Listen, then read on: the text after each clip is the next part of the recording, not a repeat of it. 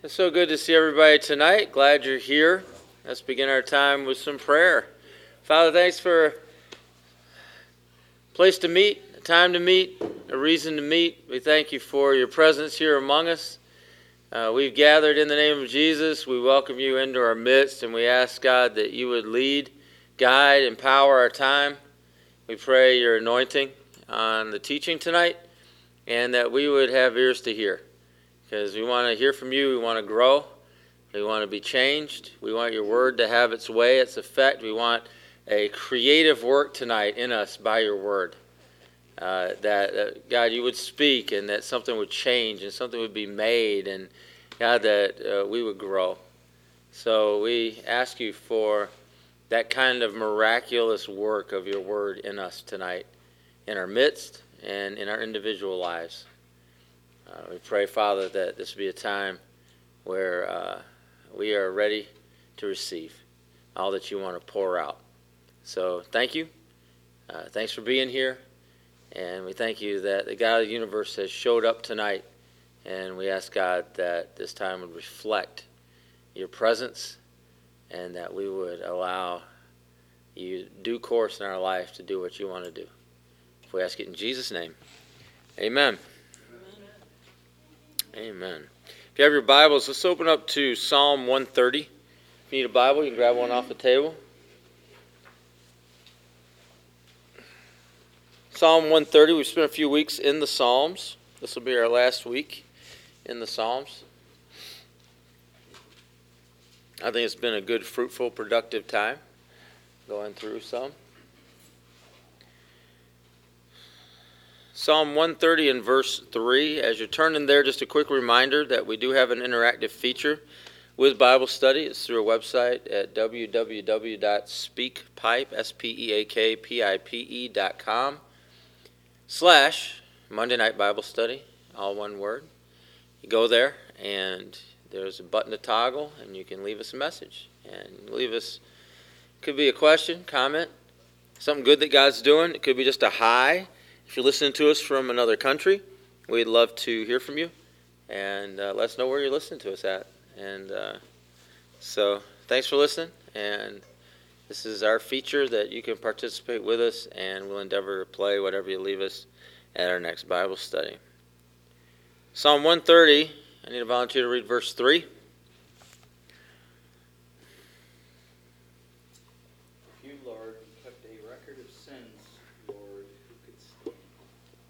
All right, thanks for reading that. So, this verse, there's a couple things about it, a few things about it that I want to share tonight. But as we're getting started with it, is this idea that there's only one way of relief from sin, and that's God. And what this verse is pointing out, God alone is the one who can do that. And our soul witnesses to that. That part of us, at least one part of us that's eternal, and one part of us that is in connection with our spirit and with the Holy Spirit, tells us and lets us know that the distractions of the world, whatever they might be, the diversions, the remedies that the world offers, all those kind of things, the supposed remedies, are just lies. And there's a part of us that understands that, and there's a part of us that knows that. That even though there's a lot of promises out there, and there are a lot of promises. A lot of people will tell you all about it. They'll tell you, one person will say, oh, this is how I found relief, or another person, oh, this is how you do it. These are the 5 steps, these are the 3 steps, this is how you go about it. Oh, I wrote this book, you want to buy it, it'll tell you how to do it. But the reality of it is, there is no diversion, there is no remedy, there is no relief. It's God alone, and He's it. And so whatever our shortcoming, whatever our lives are reflecting at the time, whatever that is, there's one way, and it's only through God. And so that's what our soul finds when our soul really searches, and we really search to try to come up with something. It's not another philosophy, it's not another, again, diversion or anything like that. It's just God, and He's the answer to that. So this verse highlights that. This verse highlights the idea that he is the way. He is the way of relief to us. And when I say sin, that can mean a bunch of different things to a bunch of different people. Sin is basically, we've talked about this before, but the whole idea of missing the mark. Well, where do we miss the mark in our life? Everywhere, just about. Over time, we just missed the mark.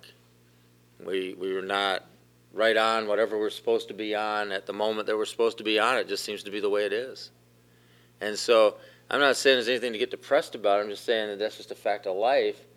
And some days things go well. That's awesome. But you take note of that. You ever notice that when things are going really well one day? I do. When I'm on point with something and I'm just clicking and I'm getting stuff and I'm getting it done and I'm having a productive day, I take note of that, right? You know why you take note of that? Because not every day is like that, all right? And that's okay. It's true that not every day is like that, but that's all right. And we have some days that are better than others, and we have some days that we can't miss, and other days that we're missing all the time. And things that come easy to us some days it's very difficult other days. And that's how it is. So the idea of us missing the mark, the idea of us not being on point 24/7, the idea of us not being like right on it 365 days a year, that's just a fact of life. And the relief that God gives us from that comes from Him. And as many things as the world wants to offer to help us out with that, it's a lie. Those are lies. And I think as we turn to God and we find in Him that relief, as we find in Him that source that we actually need for who we really are, it helps us in a couple of different ways. One, it helps us to live in reality and in truth. And that's a big number one. Living in reality and truth is important because that's what it really is. And that's who we really are. And if we know we have a relief in God, we don't have to pretend. Or we don't have to pretend that something that we bought is going to help us, or something that we bought is really working when it's not. We don't have to try to justify those kind of things. We don't have to try to pretend that those things are actually taking place, because really the truth is okay. And reality is good. And when we want relief, the reality of the situation is that relief is going to come from God. The second thing I'd point out about that is it teaches us to go to God with our needs, to recognize our needs, number one, and number two, to really go to Him with our needs and to receive something that actually works. Not only in this area, but in other areas of our life. And I think as we train ourselves, and we really do need to train ourselves to go to God with certain things in our life, that we're better off. For example, when we're sick, the idea of going to God when we're sick, making that, okay, let's do that first, instead of going to the doctor or going to prompt care or whatever it is. Am I against doctors and prompt care? No. Don't take what I'm saying to an extreme. But what I am saying is that going to God and finding sufficiency in Him in areas of our life will lead us into doing that in other areas of our life. And I think that's a good thing. I don't think there's anything wrong. I got a doctor.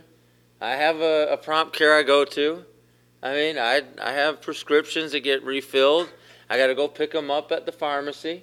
I live a normal life, okay? I'm not suggesting anything other than that. But what I am suggesting is that when those type things do happen, we have someone we can go to first.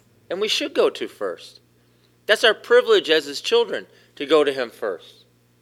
We have some type of a financial difficulty. Right? The first thing isn't to hit the bank for a loan or to call the credit card company to get our limit raised. No, those aren't first steps. They're not. It's not first steps to make those kind of decisions. It's going to our Father who cares for us and who loves us and who wants to provide for us. And let's ask Him first. And allowing these type of situations that come up, whatever they might be, that we're training ourselves, let's go to the Father first.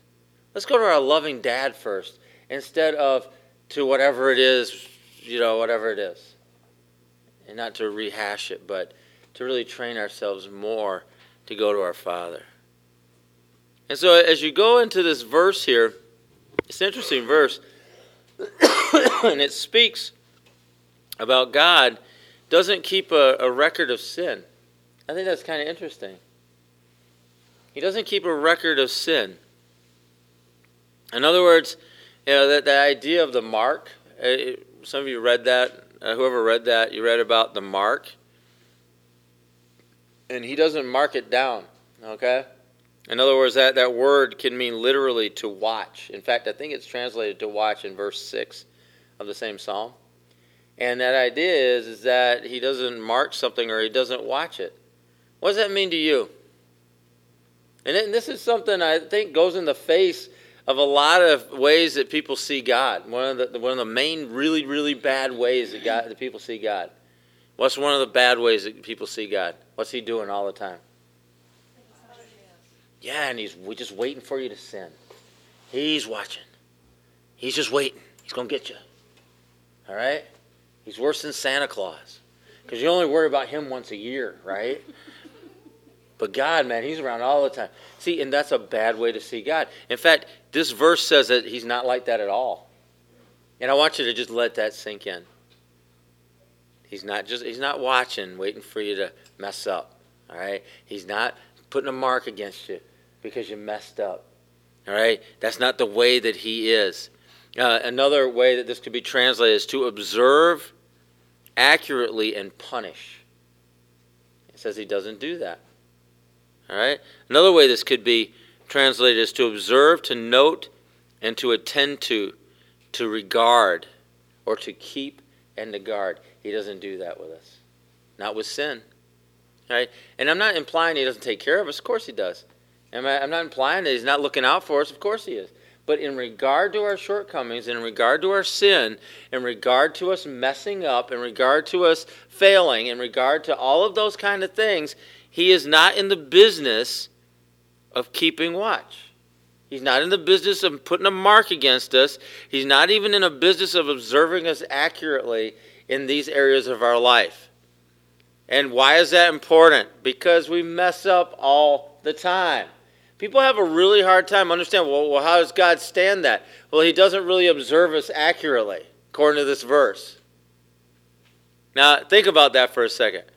He chooses not to observe us accurately. Now, what's a human example of that? Give me a human example of that. Where we make a choice not to observe someone accurately. Parents. And if you've ever been in a situation where a child has acted out or done something, and you go to the parent and you say, hey, your child did this. And you're an adult, right? And the parent looks at you and says, no, you're lying. My child would never do that. My child's not like that. Okay. They have chosen to not observe their child accurately. And they've chosen to believe a child over an adult because it backs up the way that they've chosen to see him or her. So we do that. We have that capacity as humans to be able to just see the good. Okay, what's another example of that? When does that happen? Think of the beginning of certain types of relationships where you're not really observing the other person accurately. What kind of relationship could that be? Boyfriend, girlfriend. All right. What'd you say? Infatuation. Oh yeah, it's like an infatuation type thing where you meet somebody and they're the most wonderful person in the whole wide world, and they can never do anything wrong, and they're the best, and they are just awesome. All right. Now, is that really accurate? No, probably not. Probably not. All right. And you're probably seeing what you want to see. You're probably observing what you want to observe. You're probably ignoring what you want to ignore. And you're painting this nice rosy picture of this other person that isn't exactly accurate. It's just not. And so we have this capacity. Those are just two examples, your kids or your infatuation relationship or whatever it might be. All right? And there's other times that this will happen. You can kind of see that. And you can kind of, in other people, it's so much easier to see. Oh, they're in the infatuation phase, or they're in this phase, or they're just choosing not to see this. Oh, yes, whatever. But God has made a choice with us. And am I saying he's ignorant? No. Am I saying that he can't see something? No, he can see whatever he wants. All I'm saying is that he's made a choice to not observe us accurately when it comes to sin. He's made provision for it. In other words, he has given us provision for the sin in our life by giving his own life for it. He has sacrificed everything that we might have life. And he has made whatever needs to be done in order for us to live. But in his day-to-day dealings with us, he has chosen to see us differently than probably likely that we see ourselves. I mean, haven't you ever asked the question, like, how is he not upset with me? You ever ask yourself that question? I mean, you might. You know, how is God still using me and I'm in this kind of a position? You might. Okay, it's a failure to understand his grace. It's a failure to understand his love. It's a failure to understand a lot about him. But a lot of where that comes from is he chooses to see you how he chooses to see you. And that's his choice. And I believe that we need to really allow for that. To allow him to see us the way that he wants to see us. That we shouldn't put our judgments of ourselves onto him. Do you understand what I mean by that? Because you may see yourself and you may have a really bad judgment of yourself. You may be really hard on yourself. And there's people in this room that are really hard on themselves. There's people in this room that aren't hard enough on themselves too. But there are people in this room that really are not, that they're way too hard on themselves, and you stick that judgment on God. You really do. And you can't do that because you're not God. You can't put your judgment on him. That's not your prerogative. That's not your right. That's not what you can do. It's just not. And so we take him at his word that this is how he sees us. We take him at his word that this is the way that he chooses to view us. Regardless of how we see ourselves. This is how he sees us. Somebody want to read Psalm 1 and verse 6? Psalm 1:6. For the Lord watches over the way of the righteous, but the way of the wicked leads to destruction. So I want you to think, and he gives the reason why he chooses to see us, why he chooses to see us the way he does. He says he chooses to see us the way he does. In other words, he doesn't keep a record. And the reason that he chooses to do that, it says in the next part of the verse there, it says, well, who could stand if he did? No one. No one could stand. Not one person could stand if he chose to just keep, the record of, okay, this is it, and this is the accurate record, and that's all there is to it. But he chooses to not observe us accurately.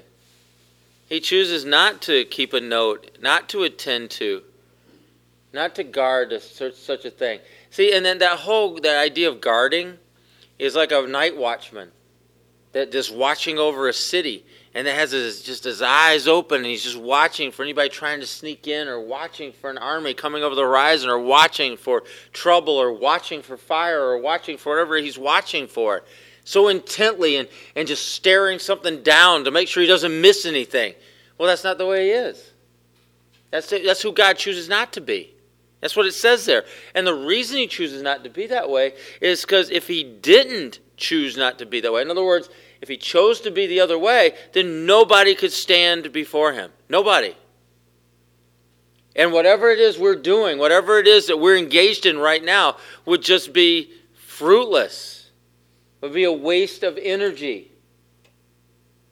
Because the in-between there is no good.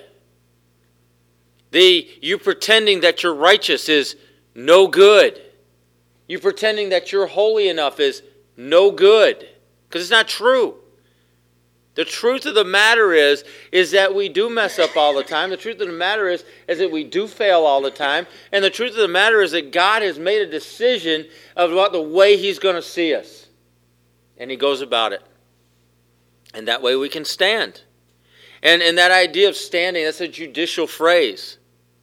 It means to be absolved after a fair trial. So if we were to stand a fair trial, and God chose not to do what He does and see us the way He sees us, we would be found guilty. No one would be absolved after a fair trial. Not one of us.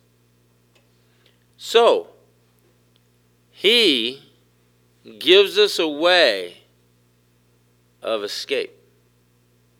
And we're all in this together. Understand that. Okay, you might think somebody else might be holier than you. You might think somebody else is a better person than you. Maybe they are. I don't know. But it doesn't change your legal standing before God. You might think that you're a horrible person and that person's a good person, or that person over there is nice and you're mean, or they're friendly and you're unfriendly, or whatever it is. But it doesn't change our legal standing. Our legal standing, the reality of our legal standing is if God decided that He was just going to watch our every move and judge us for every move, you know what our legal standing would be? Guilty. Every single one of us, no matter if you think you're nice, you're not nice, they're nice, he's nice, she's nice, they're not nice, friendly, not friendly, whatever you believe about yourself and that person over there, doesn't matter, we're all guilty. We're all in the same boat together.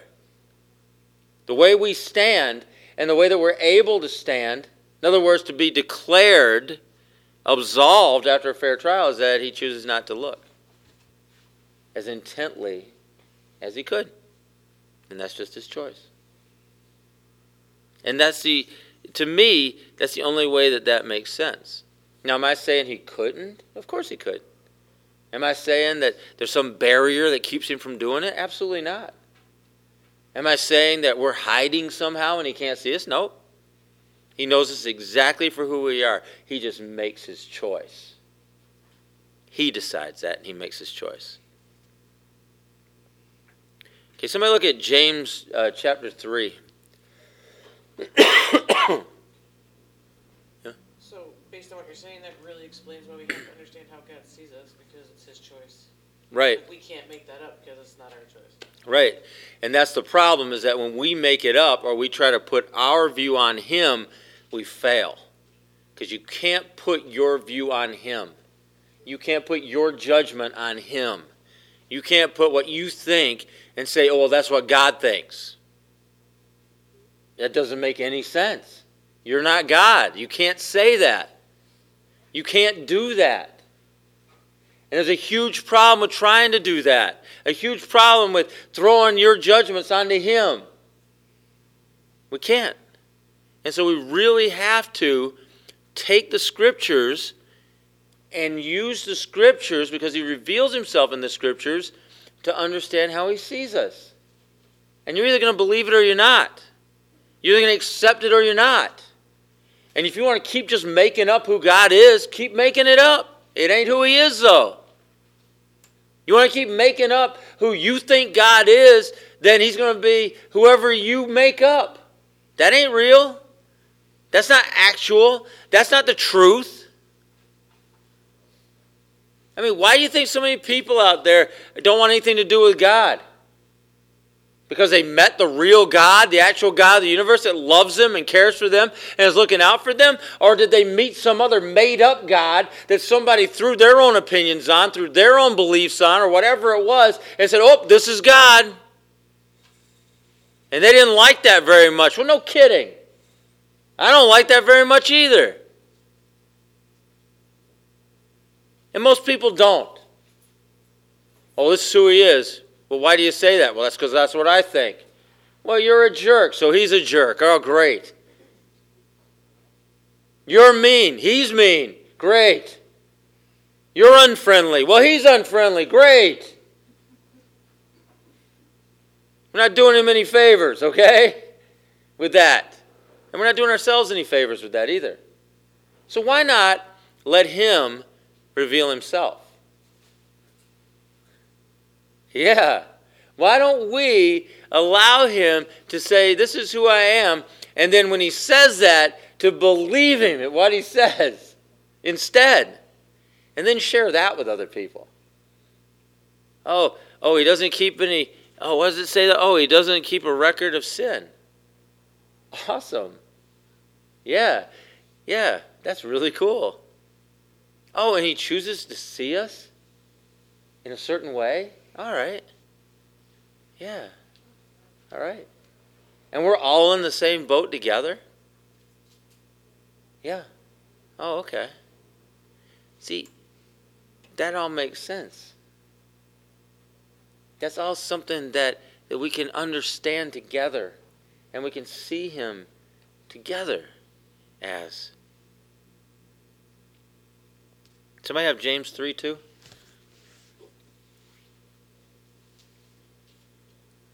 We all stumble in many ways. Anyone who is never at fault in what they say is perfect, able to keep their whole body in check. Yeah, I don't really know too many perfect people. In fact, that verse starts off with, we stumble in how many ways? Many. Who? Just that guy over there? Yeah, all of us, man. In other place in James, it talks about how if man says he has no sin, what? He's a liar, man. Yeah. He's a liar. All right, so here's a few things we need to know. Are you ready? Here's a few things. These are just some few truths. Old-fashioned, too. These are old-fashioned truths. Some guy, I copied this from a guy that he wrote this well over 100 years ago. You ready? Old-fashioned truths. Number one, we know we're sinners. Okay? All right, so in other words, the Bible would tell us that if we don't know that, then we're lying to ourselves. So we know that. This is a fact. Number two, God can see the darkness in us. In fact, he sees it better than we do. Because we can't see all the darkness in ourselves. And so what that tells us is that God can see it, and he knows more about it, and can see more about it in us than we can actually see ourselves. Okay, so that's number two. So number one, just to recap, don't want to lose anybody. We know we're sinners. Number two, God can see the darkness in us more than we can. Number three, God has the power to shine light into us. In him is light and no darkness. All right, and you begin to read the beginning of the Gospel of John. It talks a lot about that. And it talks about shining the light into the darkness. So, number three, God has the power of light. He can shine light into us, into the dark places in us. So, in other words, he sees the darkness in us, and he can shine a light into it. He can light up those places in us. He can bring relief to the darkness in us. Number four, God shows mercy. Okay, so those are four things we need to know about God. We're sinners, all of us, every last one of us. There's darkness in us. God can see it, and he sees it better than we do. God also is light, and he can shine a light into that darkness and bring relief to the darkness. And number four, God shows mercy. And those things are just really simple truths that we need to know, that we need to have in us somehow. That's who God is, and that's the kind of God that we serve. And that's all truth. In other words, don't pretend you're not a sinner, because you are. Or don't pretend that there's no darkness in you, because there is. And understand that God has the ability to relieve that in you and in me by shining his light and relieving the darkness.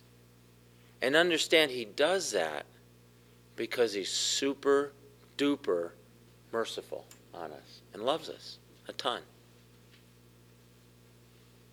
Right? Now, I know that sounds really simple, and I know that there's no real, super revelation in that for most of us. But you know what there is in that? A reminder. That's what there is in that. There's a reminder to every one of us as to what the reality of our situation is, and that's okay. In fact, it's good because provision's been made for that. And God in His dealings with us on a daily basis, He understands those things, we understand those things, and He chooses to see us the way He chooses to see us. That's awesome. That every one of those things is true, and yet God chooses to see us in the way that He chooses to see us so that we can stand. He wants us to stand. He wants us upright. He wants us standing. He wants us living in a certain confidence. He wants us living in a certain reality before Him. He wants us to live in a certain boldness in the world that we're living in a certain boldness with the relationship that we have with Him. The Bible talks about us approaching the throne of grace to find mercy and grace to help us in our time of need. You remember how it describes that approach, how we're supposed to approach the throne of grace? Anybody? Boldly. Boldly approaching the throne of grace to find mercy and grace to help us in our time of need. Boldly. Well, that's because we understand certain things. All right? That's because we have certain truths that we're going to live in and that we understand about God, that we understand about ourselves. Certain ways that we begin to understand, okay, this is God, and this is how He's choosing to see me so that I can stand. And I can live in confidence, and I can live in boldness in this world that we live in and before Him.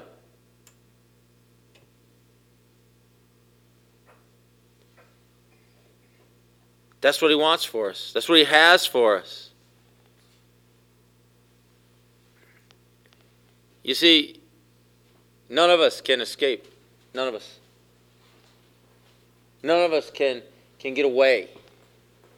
All right? But we don't need to.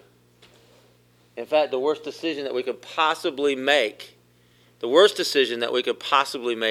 to try to run away. The worst decision that we could possibly make is to try to get away.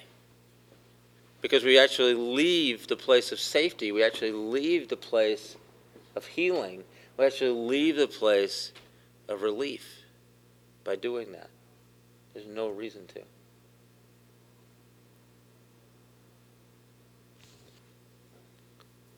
And so, God doesn't keep regular sin because, and He gives a reason, because nobody could stand if He did. Nobody. And then the last part of that verse is just that simply, He forgives. He forgives. That He is able to forgive. All right, that's you got to believe that first. That He's able. And what do I mean by that? I mean, philosophically you believe that, right? Philosophically you believe God is able. Until you do something that is so gruesomely wrong in your own eyes that then you doubt it. Why? Because you put the judgment of yourself, your self-judgment, onto God. And you can't do that. The truth is, regardless of what you've done, the truth is, regardless of how harshly you've judged yourself, the truth is, regardless of how you choose to see it or whatever else, the truth is God is able to forgive. No matter what it is. All right? And you can pull the one thing from the Scriptures if you want, blaspheming the Holy Spirit, if you want to pull that one out. Go ahead. But I'm telling you that I don't think you're tripped up on blaspheming the Holy Spirit right this second. I don't think that that's the one that's been plaguing you your whole life. And if it has, let me know and I'll talk to you about it. But the reality of it isn't that God can't. The reality is He is able. So what have you done? He's able. But Andy, it's really bad. He's still able. Yeah, but I mean, I knew what I was doing and I did it anyway. Yeah, right, that's sin. Yep. And He's able. Well, it affected other people. I know, but He's still able. Well, other people had got in trouble, or other people this, or other people. Oh, yeah, I know, but he's still able. You see, you can't limit him. You can't limit his ability. I don't care if you're the smartest person in the world. You can't limit his ability. I don't care if you got all knowledge. You still can't limit God's ability. I don't care if you've been around and you've lived for 175 years. Not that anyone has. Some of us are closer to that than others, but no one has lived 175 years sitting in here. But if you had, you still wouldn't be able to tell God he's not able. You still can't do it. You cannot diminish his ability by your opinion. You cannot diminish his ability by whatever your judgment is. You cannot diminish his ability because you think something or whatever else. You just can't. The reality of it is his ability cannot be diminished. He is able to do whatever. He's able to forgive. And the second part of that is not only is he able to forgive, the second part of it is that he's ready to forgive. In other words, he wants to. So you've got an ability, and just because somebody can do something doesn't mean they will, right? Yeah. But that's the first step. The person needs to have the ability to do it. So you got to believe they got the ability to do it. Now, once you can believe that they have the ability to do it, then the second part is, do they have the will to? Do they have the desire to? In other words, are they ready to do it? And the answer to that with God and forgiveness is yes. Not only is he able to do it, he's willing to do it. Not only is he willing to do it, but he is ready to do it for you and me. Yeah. That just sounds like that line from Joe versus the volcano. I know he can get the job, but can he do the job? Right. And I mean, that's true, though. And there's a couple of questions that have to be answered there. And that's one of them. It's like, all right, is he able? He's able. Regardless of your opinion on what you've done, he's able. Then the second part is, well, is he willing?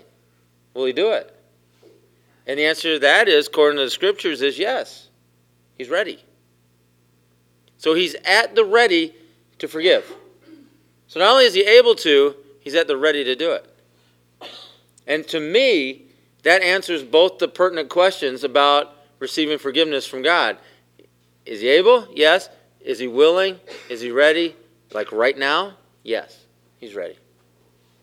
And so those are the two real big questions that if we can answer that and believe it, that we can live in forgiveness and we can stand. I mean, people are just living their Christian life with their head down. Look up. Look up. Let God lift your head. The Psalms describe God as the lifter of our heads.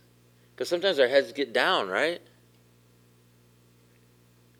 Literally, he lifts our heads. He wants to be the lifter of your head. He wants you to be able to stand. He wants you to be able to live your life boldly and confidently. That's his will. That's his desire for you. And so he's made provision so that can happen. It's whether or not you're going to believe it and live in it or not.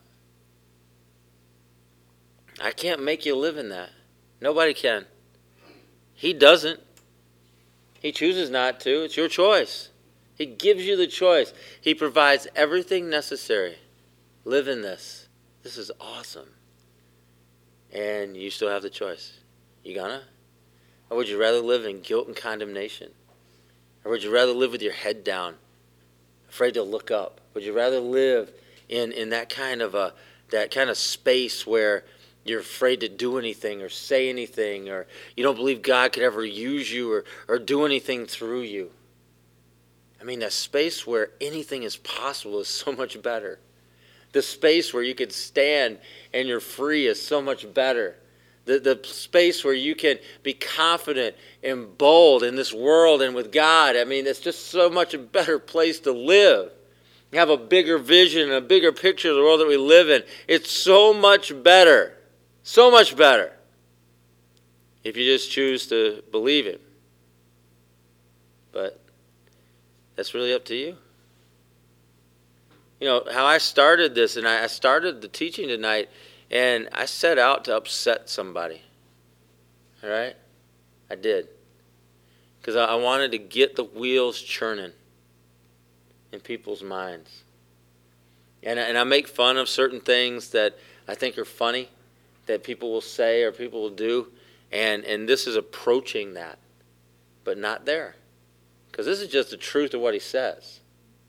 And I don't need to make anything up. I don't need to draw a picture of it, like a cartoon picture of it so you understand it. I think it's pretty clear about what he's saying. And I think he is doing something that human beings do all the time. And we should be able to relate to it. But for some people, it offends them to think that God chooses to not observe their life accurately. And I'm just thankful he does choose to not observe my life accurately. I'm really thankful about that. Really am. God's mercy, and I want you to think about this, because I could talk about this for a really long time. I'll try not to. But God's mercy is the foundation of our faith. What do I mean by that? What I mean is that his mercy is the foundation of our faith in this sense, that if there was no mercy, in other words, if we were just held accountable for every single thing that we ever do wrong, now hear me out. Why bother? Why bother? I can't even think of a reason why I would bother. I'm serious. People have asked me that in the past. It's like, well, God, this, and this, or they would tell me how they would see God. And I would look at them, and I've done this more than one time. I look at them and say, I wouldn't serve a God like that. I just wouldn't. I'd just go do whatever I want to do, because I couldn't think of a reason to serve a God like that, because I would never, ever, ever be able to live up to that standard. Never. And I know that. I'd fail immediately.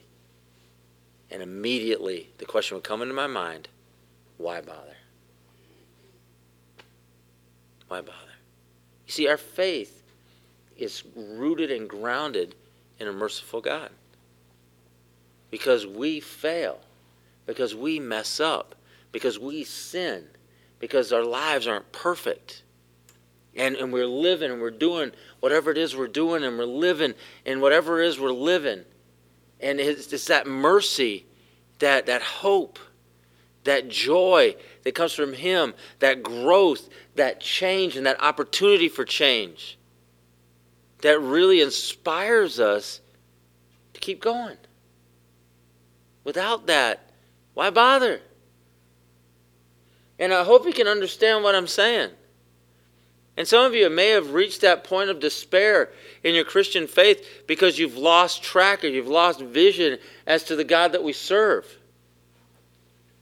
And sometimes we're living under deception, and sometimes when we're living under the lies of the enemy and we're fighting those lies and we start to lose ground on those lies, that we enter into despair. And those thoughts do enter our minds. Well, why am I bothering? Well, in the midst of despair and in the midst of those lies, we keep going because we keep going. Because there's nowhere else to go. All right? But the truth of the matter is that there's a mercy that's greater than whatever it is we're facing. The truth of the matter, there's a forgiveness that's greater than whatever it is we've done. The truth of the matter is that there's a grace that is so much bigger and so much greater than anything that we could ever do against it. And that's where we really need to live. And if we get out of that space and we get out of that grace and we get out of that mercy and our faith begins to slide to the side, we got to get back there. And we might find ourselves one day like the disciples, like, Jesus is like, well, you are going to abandon me too? And they're like, you alone have the words of eternal life. Where else are we going to go? And you might find yourself in that spot too. Okay. Get back to him, though. Don't live there. Get back to him. Get back to that grace. Get back to that mercy. Get back to the truth. Get back. And for some of you, you might be kind of living in that place of despair right now, and I want to call you back. I really do. Call you back into grace. Call you back into mercy. Living in that forgiveness. Especially all you hard judgers on yourselves. You're hard judging yourself. You're tough. You're mean to yourself. That isn't God. That's you. Come on back to the grace of God. Come on back to the mercy of God. Come on back to the way He wants you to see Him and understand Him. To understand how He sees you. Why? Because that's what He said. That's what He's revealed to us. That's what He's spoken to us. That's what He said. And let's believe that instead of making something else up. Let's believe Him that, man, He said this. Let's believe Him that, man, He's revealed this. And I can trust His Word because this Word has been around a lot longer than I have. This Word has been around a lot longer and in other cultures and languages and contexts and situations. This Word has endured longer than anything I've ever said will. Why don't I believe Him?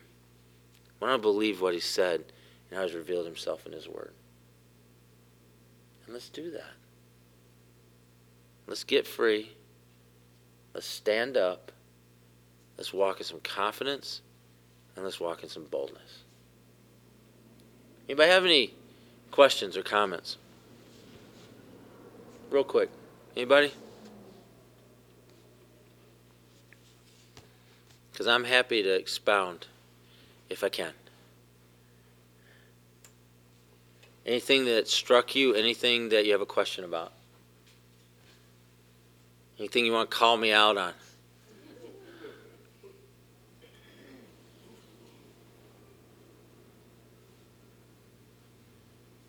Yes, Dave? I'm going to refer right back to the beginning as soon as you ask your question. You're saying, trying to put our,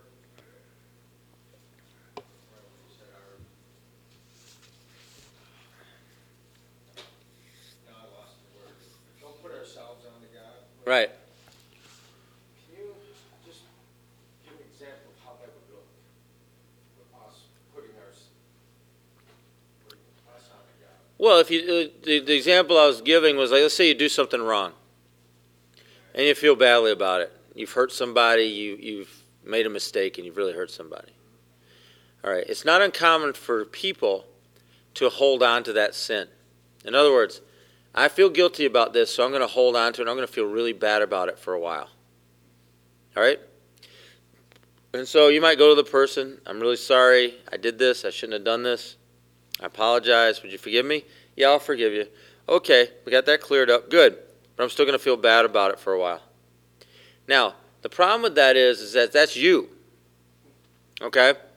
And if you put that onto God, in other words, well, God, it's appropriate I feel bad for a while because, God wants me to feel bad for a while about this. All right, well, yeah, that's not Him, though. Okay, He doesn't choose to see us that way. And He's not keeping a record of our wrongs. And we tend to keep a better record of our wrongs than what the Bible reveals He does. What He chooses to, anyway. And so the idea behind it is that God has chosen to see us a certain way, and He tells us how He chooses to see us. And just because we see ourselves differently, we can't put that on Him because He's revealed how He sees us. And so we need to believe Him at His word that, oh, He sees me this way. Why do I know that? Because it's right here. It's written down. Well, I feel a certain way. Okay, well, the possibility exists that your emotional response to your failure may be wrong. Can you hear that? That the possibility exists. I mean, it's really likely that your emotional response to your failure is a wrong way to see it. And you definitely can't put that on God. So there's two things. First, the response that isn't right. Correct? Right? And then taking it even further and putting that on our thoughts of how God functions and how God works. And how God sees you. Right. So it's not just that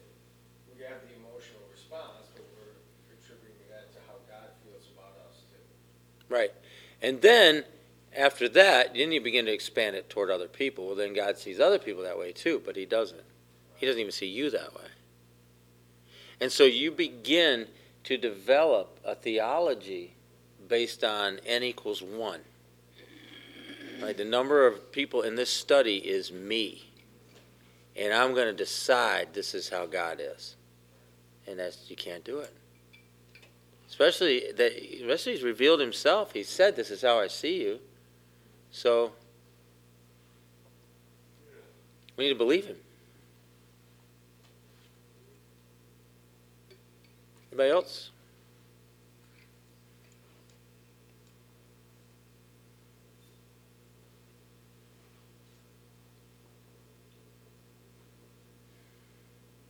Everybody's quiet.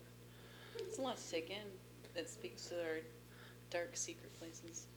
So we like to keep dark secret places. Well, always remember that the light of God brings relief to that. Yep. I mean, and we have to see it as relief, instead of getting caught, like. It's really a relief to have the light shine there. Howard. I'm one of those people that beats themselves up all the time. Things I feel that I run the rough life, and I've done a lot of things that wrong to people and wrong to myself. It's been a long time beat down. Because that's all I learned all my life as a kid. Take your medicine. Don't cry. Take your medicine. Take the things you've got to do. Take the punishment away from you. And I'm just learning. It's kind of hard. I like watching people on YouTube suffering things, and I get that and I cry and carry on like a little baby of people being wrong. And I look at myself. You're no better than they are. They're no better than you are. We're all sinners. We're all nothing. And I was saying I'm guilty.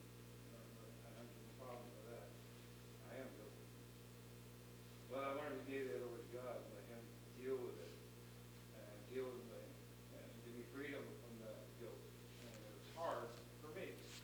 I'm Irish and I'm just stubborn as a nut, rusted for years. And I try to crack it. Can't change a lucky spot. Can't over. But I learned to let them go. I learned to work with it. Still, it's a roller coaster of emotions. Because I'm pretty sure I've blasted God many times. When I was a kid saying I didn't believe in him, I don't trust him. I just had some other choice words that he doesn't exist. I was just mad at him. And realized, well, God knows people get mad. People get mad all the time. It's anger and all that stuff. And I, many years, apologized to them. I apologized to God. I don't mean to be angry because I can't beat you. And so sense of me getting angry with you, God, because I can't win. The only thing I can win is realizing you love me still. Hmm? I can change myself still. I can be something I can be. Do all I can do. Yeah, you mentioned a nut that's rusted on. You mentioned a nut that's rusted on. Yeah, well, sometimes you don't break those nuts off. Sometimes you take a cut-off tool and you cut it right off. All right? And you relieve the situation. And I believe God does that, And I know that's a weird illustration, but it's the truth. I mean, because Many years ago, he witnessed somebody in the congregation as a rusty nut, and I wasn't that rusty nut. And I mean, you can beat your head trying to just crack a nut off. You can break a socket on a nut trying to get it off. It's so hard, it's so rusted on. And you can put penetrating oil on it. You can heat it up. But there's some nuts, man. You just got to take a cut-off tool and just cut it right off. And that's just the way it is. And I really believe that in God's interest in our freedom and God's interest in our liberty over our lives, that we can't just fall back on, well, it's just a rusty nut.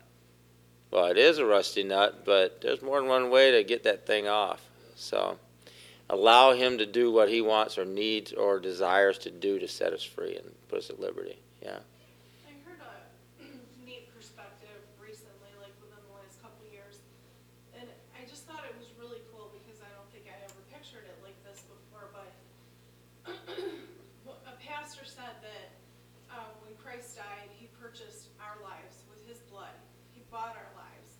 He said, so looking back doesn't make any sense unless you intend to look at your past through the blood of Jesus, because it doesn't belong to you anymore. Your past doesn't belong to you anymore. It's his. All the pain, all the sorrow, everything you did, everything you didn't do, it's all his.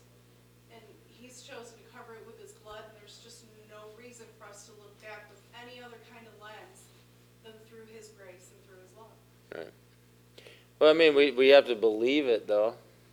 You know, I understand what I mean by that? Because, I mean, I think people will assent to that. They'll be like, oh, yeah, but then why are they still beating themselves up? Right. Because he chooses to see what he chooses to see. Right? And I mean, again. It's like you said yesterday. We got to keep walking forward now. Sure. It's time to stop looking back. Sure. We got to keep walking forward. You ever- There's so much.